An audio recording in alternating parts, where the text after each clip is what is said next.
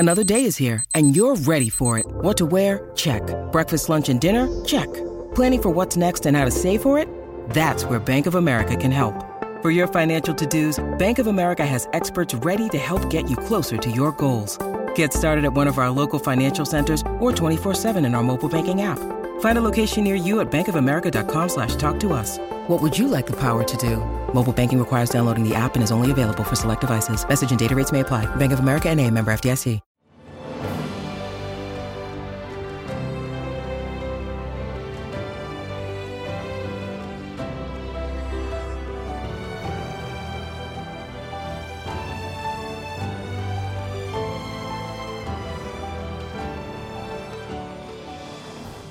Welcome to the newest episode of Beyond the Fame with Jason Fraley. I'm your host, Jason Fraley, picking the brains of the top filmmakers, musicians, and artists of our time. 50 years ago today, the iconic TV sitcom MASH premiered on CBS on September 17th, 1972. I spoke to the great Alan Alda in 2018 about his Clear and Vivid podcast and his memories of MASH, the finale of which still holds the record as the most watched event in TV history. Thanks so much for joining us, Mr. Alda. Thank you. It is very nice of you. Thanks. Now, we want to tell our listeners that the reason we're catching up with you here, I mean, there's so much we could talk about, but we got to start with the fact that you have a new podcast. I guess it's in its second season here, right? Explain what the deal is with this podcast. We just started a second season. The podcast is called Clear and Vivid, and the reason it's called Clear and Vivid is that it's about how we talk to each other, how we connect to each other, relate to each other, so that we can get things done and get past the friction of different opinions and different ways of looking at things. So I talk on the podcast. It's all conversations. It's not, I don't expound on my views. I just have conversations with people who've been extremely successful at connecting with other people and solving problems, like the guy who brought peace to Northern Ireland. The people hated each other and were killing each other for generations, and he found ways to bring them together, George Mitchell. The comedian Sarah Silverman, who found somebody who hated her so much on Twitter that he just had a one hate word tweet to her. And she got in touch with him and found out he was in tremendous physical pain. He had been abused as a child. She got him free therapy someplace. Instead of reacting with hate back again, she helped him, and now they're friends and they communicate all the time. Isn't that amazing? I suppose it's not going to work with everybody, but it's an amazing story of success at reaching out to somebody instead of, the old thing of offering a hand instead of a fist. And the techniques are amazing that these people have figured out. There's a hostage negotiator who told me that his techniques for negotiating the release of a hostage can be used in a marriage. So I could see that. I don't know. It's a joke in there somewhere, right? Absolutely. No, I love the concept. It's great, and we need it right now. But how do you actually, I mean, obviously it's in the last couple of years. I mean, the answer is almost obvious of why we need this. I feel like public discourse is coarsened, and, the food fight politically is more than it's ever been. Everyone's, tribal and in their own corners now. But what, are you just sitting around home one day thinking, man, how can I try to heal the world a little bit? Like, how did you actually come up with the idea to begin with? Like, let's do a podcast. It grew out of my interest in this whole subject, because I started to realize when I was doing a science program on public television called Scientific American Frontiers, and I was interviewing hundreds of scientists, and I realized that what was giving the scientist a chance to be clear about what he or she was working on was this relationship we had. We had an open relating. There was an openness in the way we related to each other. And that really had to do with listening. And I realized that we were discovering a way to make something complex clear and vivid. And then I helped start the Center for Communicating Science at Stony Brook University to try to help scientists do this all over the world. And we've trained over 12,000 scientists. And they started coming to me and saying, this training is saving my marriage. because it works outside of communicating science. If you can communicate something as complex as science, you can communicate your emotions. You can communicate how you feel about things, what your point of view is about a given situation. And so I started the center, the podcast, and not just to do a podcast, but when the podcast has ads on it, and any profit that comes in from that is all going to the Center for Communicating Science. So it's all helping in various ways. But we talk about things that are fun. In the second season, we'll be talking with Dr. Ruth, and she's adorable. She's such a wonderful person. But there's a whole angle on communicating that's different. I mean, it's not Northern Ireland; it's right there in bed. Yeah. I'll be talking with the MASH gang. We were going to record it yesterday, and we had to postpone it because Jamie Farr, who I'm sure you know, played Klinger. Yeah, he almost lost his house in the fire, and so we have to postpone the talk until he gets the pieces back together of his life. But this week, the first episode of the second season, I talk with Michael J. Fox, which is a wonderful conversation. This guy is so amazing. Oh wow! Did you already record that one, or you? I did, and we shared some stuff together because about 3 or 4 years ago I was diagnosed with Parkinson's too. Oh. So we were comparing notes. But this guy has had it since he was 29. Wow! And he's conducted a life where he's found a way to keep acting, even though he's got this progressive disease. And his communication is so good, he's raised almost $1 billion to find a cure for Parkinson's. He's an amazing guy. He's really inspiring to listen to. And when does that? When does that? Funny guy. When does that episode? When does that episode drop? It's on now. You can get it now. You can get it. You can go to alanalda.com and go to Clear and Vivid, and you get Michael Fox, or you can get it on Apple Podcasts or Stitcher, or however people get it. That's so great. Everybody's got to go listen to that now. Michael J. Fox and you talking. Oh my God, that's amazing. You mentioned that you had to postpone one with the MASH gang. When are you going to try to get everyone together? How many people are going to be in it? Is it like a cast roundup, or is it just you and Jamie Farr? Who else on it? It's the cast.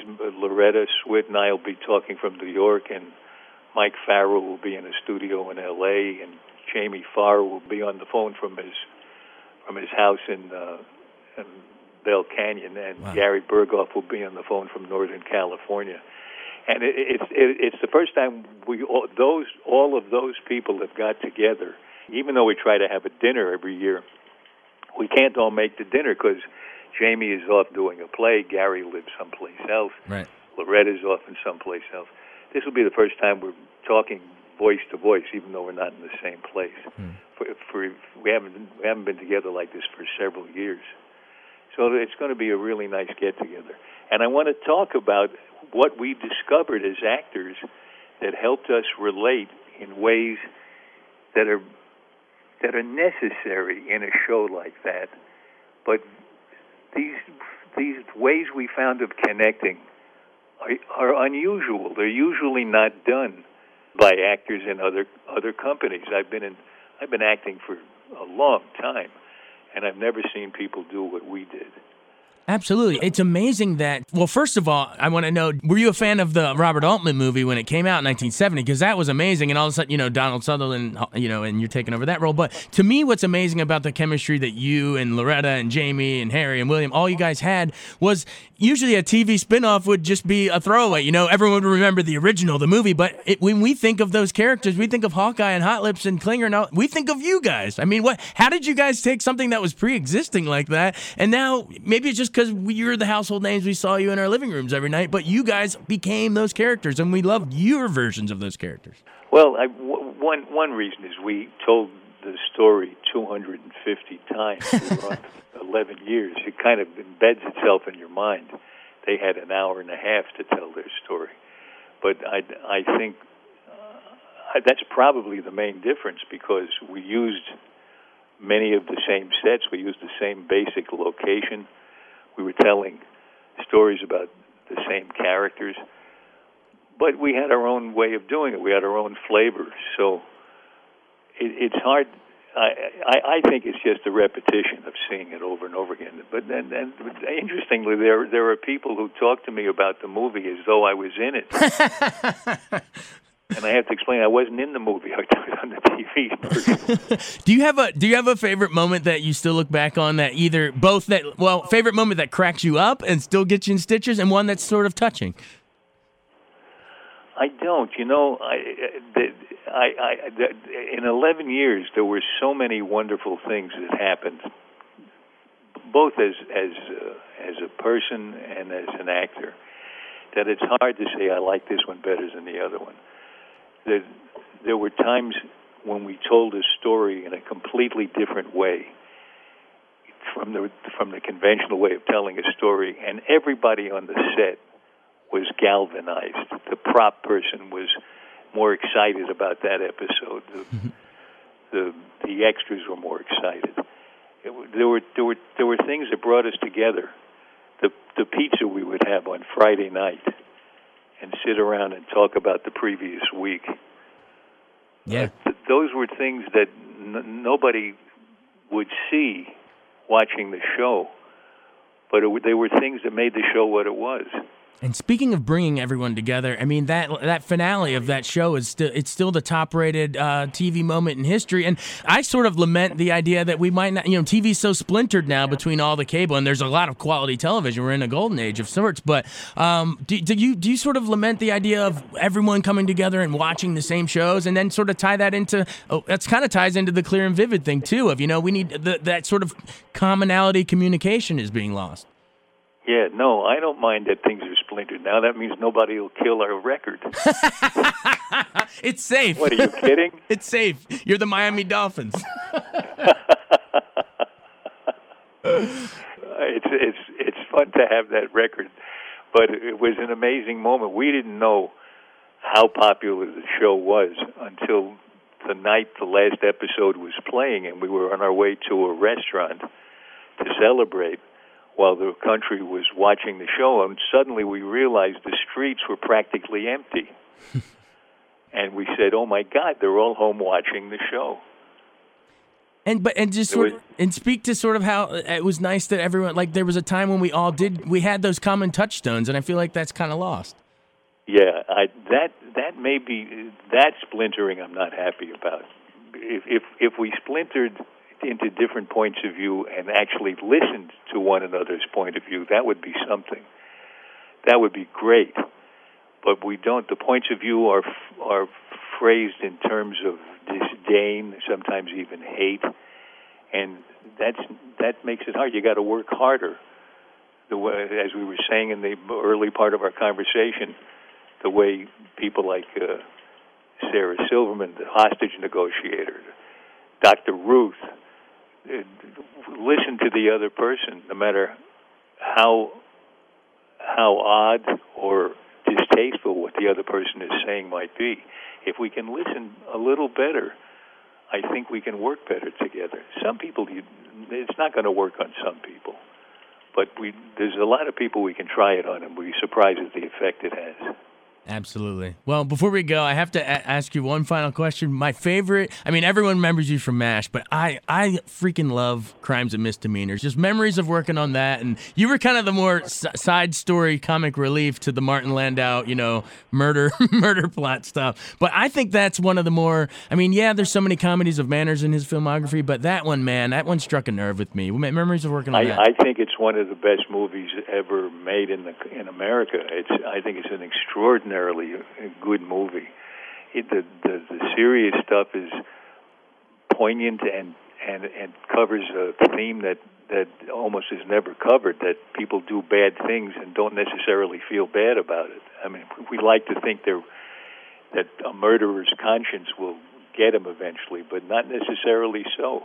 And the comedy is very high-class comedy, I think. But that was the first time I worked with Woody Allen, and that was a wonderful experience. I'm very glad to be in that picture. Yeah, and those final moments right at the end when they do that voiceover, the montage at the end, in the hope that future generations will know more. And I hope that's what we do with the podcast. So thank you. That's my best way to tie it back around. So thank you so much. Good tie-up. Thank you. Thanks, man. Alan Alda, again, give us a little plug. Where do we listen? You listen to Clear and Vivid anywhere, any place where you get your podcasts. If you're not used to getting podcasts, go to alanalda.com and look for Clear and Vivid, and you can listen right there. And you can subscribe, and it's all free. All right. And any profits that the podcast makes, even though it's free, there are ads. Any profits it makes from ads all goes to the Center for Communicating Science, which makes the world better in a lot of ways. Awesome. Well, been a pleasure, Mr. Hawkeye. Thank you so much. Thanks so much. Thanks so much for listening to Beyond the Fame with Jason Fraley. Our theme music is Scott Buckley's Clarion. Remember to give us a 5-star rating if you like what you hear. We'll see you next time.